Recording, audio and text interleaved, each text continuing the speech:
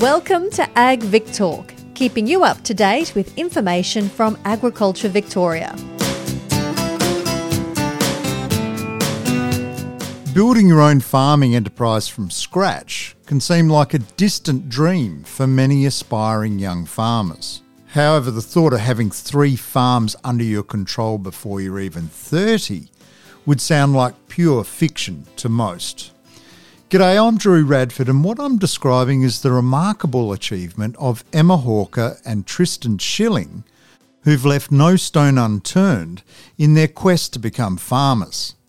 To find out how they've achieved it, they join me in the AgVic Talk studio. Thank you both for your time. Thanks for having us. Firstly, whereabouts do you farm? I'd say we farm at Edenhope in Victoria. We also do some farming at Nil, Victoria. It's about 100 kilometres down the road. So, yeah, we've diversified a little bit. And what do you farm? Yeah, we do cropping at Nil and we do, mainly sheep at Edenhope. How big are the properties, Emma? So the one down at Edenhope, that's a 730 acre property. And then up at Nil, it's about 700. We have another one at Douglas now, 640 acres. Another lease property. So that's a lease property. That's quite a bit of growth for both of you, because let's wind it back just a little bit. First of all, how did you come into farming? Emma? So my parents own a transport and haulage business. So I've always been around farming, but I trained as a registered nurse and really got involved in about 2014 with Tristan, when him and his brother were looking at buying their parents' farm. On that, Tristan, you grew up on the family farm and it was a succession thing, was it? Yeah, so I grew up on the family farm at Nil. Mum and Dad, they had about 5,000 acres of just continuous cropping. And then, they were struck by the Millennium Drought and sort of downsized from 2011 through. They sort of downsized, got smaller and smaller. And so that's where my brother and I, in 2016, got the opportunity to buy the last bit of property they had left. So you went into share farming with your brother then. How did that go?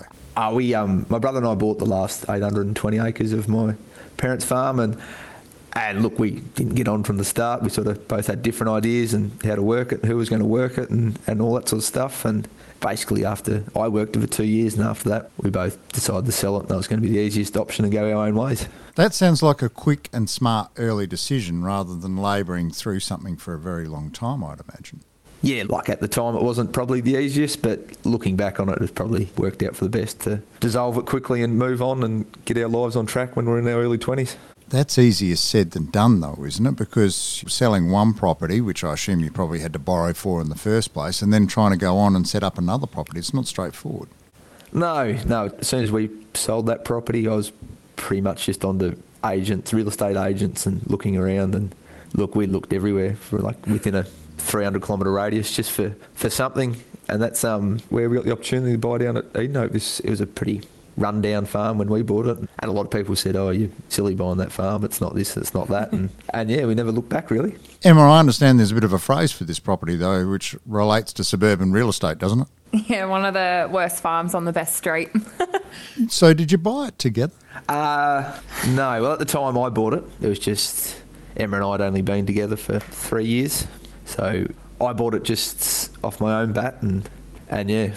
But has that caused issues down the track, though, in terms of now you're a partnership? But I imagine the property's in your name. How's the bank deal with that? Yeah, so in 2019, we officially became Teeny's Farms Partnership. Because, as Tristan said, despite being together for many years, and especially this farm, building it up from the ground up, we realised because it was in Tristan's name, when it comes to the bank, they don't recognise us as official partners or equal partners. So that really was the culmination for us forming a partnership when the bank didn't recognise us. Obviously, though, it sounds like you've got around that, though, Emma, because you've gone from that one property, whereas now you're involved in 3 properties, aren't you? Yeah, so it's still all sitting with Tristan, because you've got to have so many years as a partnership for them to recognise, so you definitely need 12 months. And then just the way it's been going, we haven't really needed to go back again. We'll be revisiting that in the coming months though. So luckily we've just been able to push on with the 2 of us and our off-farm income to keep getting us through.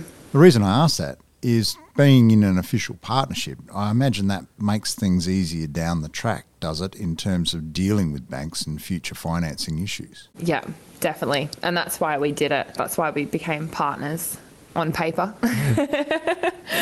Tristan, winding it back just a fraction, you were very honest and upfront there in regards to, look, you worked out very quickly with your brother that it wasn't going to work between the two of you. So what would you suggest to siblings who are looking at succession planning and moving ahead with the family property?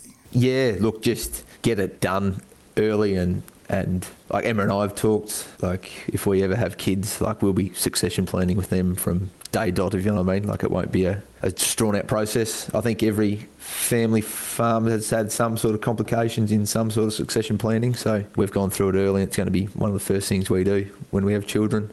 That's if they are or aren't interested in the farm. It's just got to be done. Is that a lot about too expectations on children as well, that, well, I was a farmer, you're going to be a farmer? Is it something like that? No, that's right. There's always something got to be done with the farm, whether they're going to be a farmer or not. So you just got to get it done and get it sorted. And I suppose succession planning's so big now because everyone else's parents have basically stuffed it up in some respects. That's why it's so big now. Emma, what did you take away from that process? It definitely shows the importance of setting clear boundaries and expectations, because whilst it is a family, it is a business. So I think sometimes it's really hard to separate family from business, but at the end of the day, like, farming is a business, so you need to make business decisions. So yeah, really learning that separation, which can be really difficult because obviously for parents, this is their whole life and we were still quite young coming into it. But just the requiring boundaries and really clear expectations and everyone's roles and responsibilities, I think is really important from the outset. Otherwise it can become quite a headache. That sounds like very sage advice, that at the end of the day, it is a business. And that's often difficult to separate when you've grown up on the family property. Yeah, it is tough, but I don't know, you've just got to move on and get it done, and everyone's got to live on with their lives, I suppose. Well, you have moved on and you have got it done. I would argue almost in remarkable time, now being involved in 3 properties. Beyond the initial, okay, we're going to go out on our own, what are some of the things that have been a challenge to get to this point? Yeah, look, cash flow is a big thing. So when we bought the farm at Edenope, we just pretty much had enough money for a deposit, and then the bank said, yep. And then when it come to livestock, find your own way. So, look, we've had off-farm income and just saved and worked hard for it, and probably missed out on a lot of things to put towards our farm and that sort of stuff. So, yeah, cash flow's one of the hardest things we've found, especially with the bank, because they sort of, if you want to borrow 100 grand, you sort of nearly got to have 100 grand before they'll give you money nowadays. So that's been our hardest thing. In terms of that off-farm income, is that you, Emma, working as a nurse? Yeah. So I work at our local hospital. I've also moved into a quality role. So that's been keeping us going there. And then Tristan was also shearing. And then on weekends, usually it'd be doing the farm work. That's quite a balance, isn't it? Is that about, that would have an impact on both of you in terms of trying to manage your time effectively, wouldn't it? Yeah, definitely. Especially if I'm working Monday to Friday, and then just like on the weekend we had landmarking and doing that on the weekend, and then back into work again Monday. But yeah, one thing I think we really worked out at the start, we would do our own shearing. So Tristan would be shearing, I'd be in the shed rousing, and we'd slowly make our way through. And then we're like, this probably isn't working in terms of we're missing out on completing other jobs. So it was really having a look at how can we be time effective, in the sense that while we might have to pay someone, the time it's saving might be the opportunity costs we're gaining. So yeah, it's really been a review of what we should be doing and not just doing everything ourselves. So now we'll get another shearer in and another rousey so we can get it done in a couple of days instead of I think what we did over a month of weekends. So yeah. Emma, that sounds really the simple age-old adage of sometimes you've got to spend money to save money as well, isn't it? I mean, that's a smart application of resources. Yeah, definitely. That pretty much sums it up. That'd sum it up also for tensions of working together on certain occasions, I'm sure, as well. Well, look, we have arguments, there's no doubt about that, but at the end of the day, we always come home and always back to normal sort of thing. I think it's just part of any normal farming relationship, I reckon. Are there any other challenges that you've had along the way that come to mind that you've come over? I mean, most people would have just kept on in your scenario. No, we're not going to bring somebody in. We're going to keep working that through. So are there other challenges that you've managed to work through to get to this point? I'd say we've been really lucky in building like our machinery asset base, which has allowed us to expand is some contracting. Yeah, so we've bought some machinery to our own jobs, and then we've gone out and said, let's see if we can do some contracting with it, which we've been pretty fortunate. So, yeah, we've bought a spreader to do our own spreading and ended up doing a lot of spreading contracting with that. And we bought a header to do our own harvest and, yeah, ended up doing our own harvest and going and doing a lot of contract harvesting with that, which has really helped us. And bought an air seeder and went up Donald, did a lot of contract cropping up there, which was good. And it's really helped us get to where we are. That's probably a big help, as long as with our off-farm income. That's a smart way of looking at it too, isn't it? Because, buying the land's only the first part, then actually having the equipment to work it is an entirely separate equation and often nearly as expensive. No, that's and especially for our acreage, a bank looks at us and says, what do you want to buy that for? You're better off getting a contractor, but then at the end of the day, once you've owned it, you can do it when you need. So sort of a catch-22 when it comes to that stuff, sort of trying to borrow money and build up machinery-wise. It's pretty clear that you're working towards your dreams. Based on how hard you've both worked to get this far, what makes you feel positive about the future of your careers in agriculture? I just think coronavirus has really proven.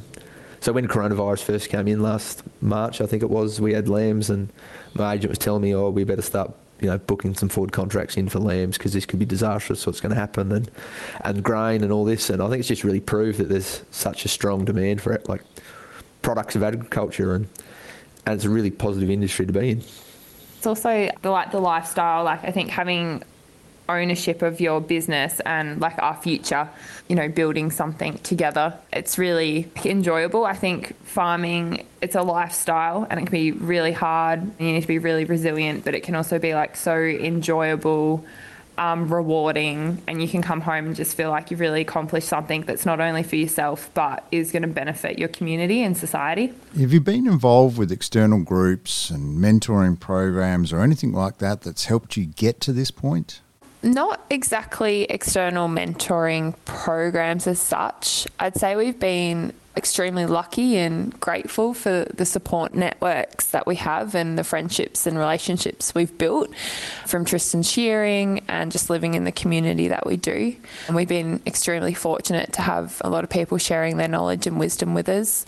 That's including even our neighbours down south who are really welcoming because it is a different farming type down there. They've been our unofficial mentors and it has been a major influence and really assisted us to get to where we are now.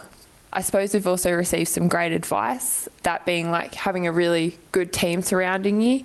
So when you're looking at your team, your stock agent, your agronomist, accountant, and also just building on your own knowledge at all times. So yeah, not formal, but definitely we've had some fantastic unofficial mentors. It sounds like you're balancing quite a bit there, Emma and Tristan, between running the farm, off-farm work, working as a nurse in your case, Emma, and also doing further study. I think a lot of people would feel like their nose is just above the waterline. Yeah, it can be quite stressful and difficult, but yeah, got to keep pushing because it's, at the end of the day, we're achieving our dreams. Emma Hawker and Tristan Schilling, you've achieved an enormous amount in a short time, and I look forward to hearing what you achieve over the years ahead. But thank you so much for joining me today in the AgVic Talk studio. No worries. Thanks for having us. Yeah, thanks for having us, Drew. It was really good. Thank you for listening to AgVic Talk. For more episodes in this series, find us and subscribe wherever you get your podcasts. We would love to hear your feedback, so please leave a comment or rating and share this series with your friends and family. All information is accurate at the time of release. Contact Agriculture Victoria or your consultant before making any changes on farm. This podcast was developed by Agriculture Victoria, authorised by the Victorian Government, Melbourne.